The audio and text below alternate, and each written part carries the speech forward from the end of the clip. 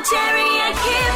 Kiss 97.3. I don't know how much you guys, Robin, you're a big second-hand Yeah, I store am, shopper. massive. Yeah, and Kip, I don't know with you, have you ever bought something and found something inside the thing you bought along the way?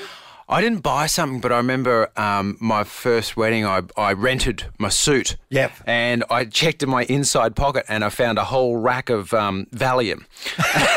Did you Must really? have been from the previous groom who wore That's so it. funny. I did knock a couple off. I did know a couple where she hid all her really expensive jewellery in the pockets of his suits. Yes. And then he decided to throw out some suits and threw out a whole pile of her jewellery.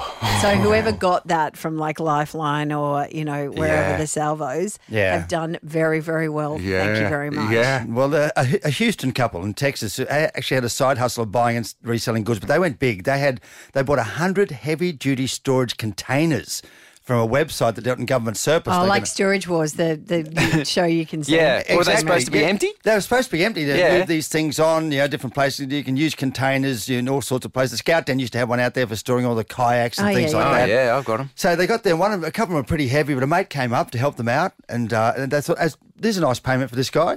We'll give you one of the containers. Take this container. Off you go. Good on you, champion." As the guy takes it home, and he opens it up, and it wasn't empty.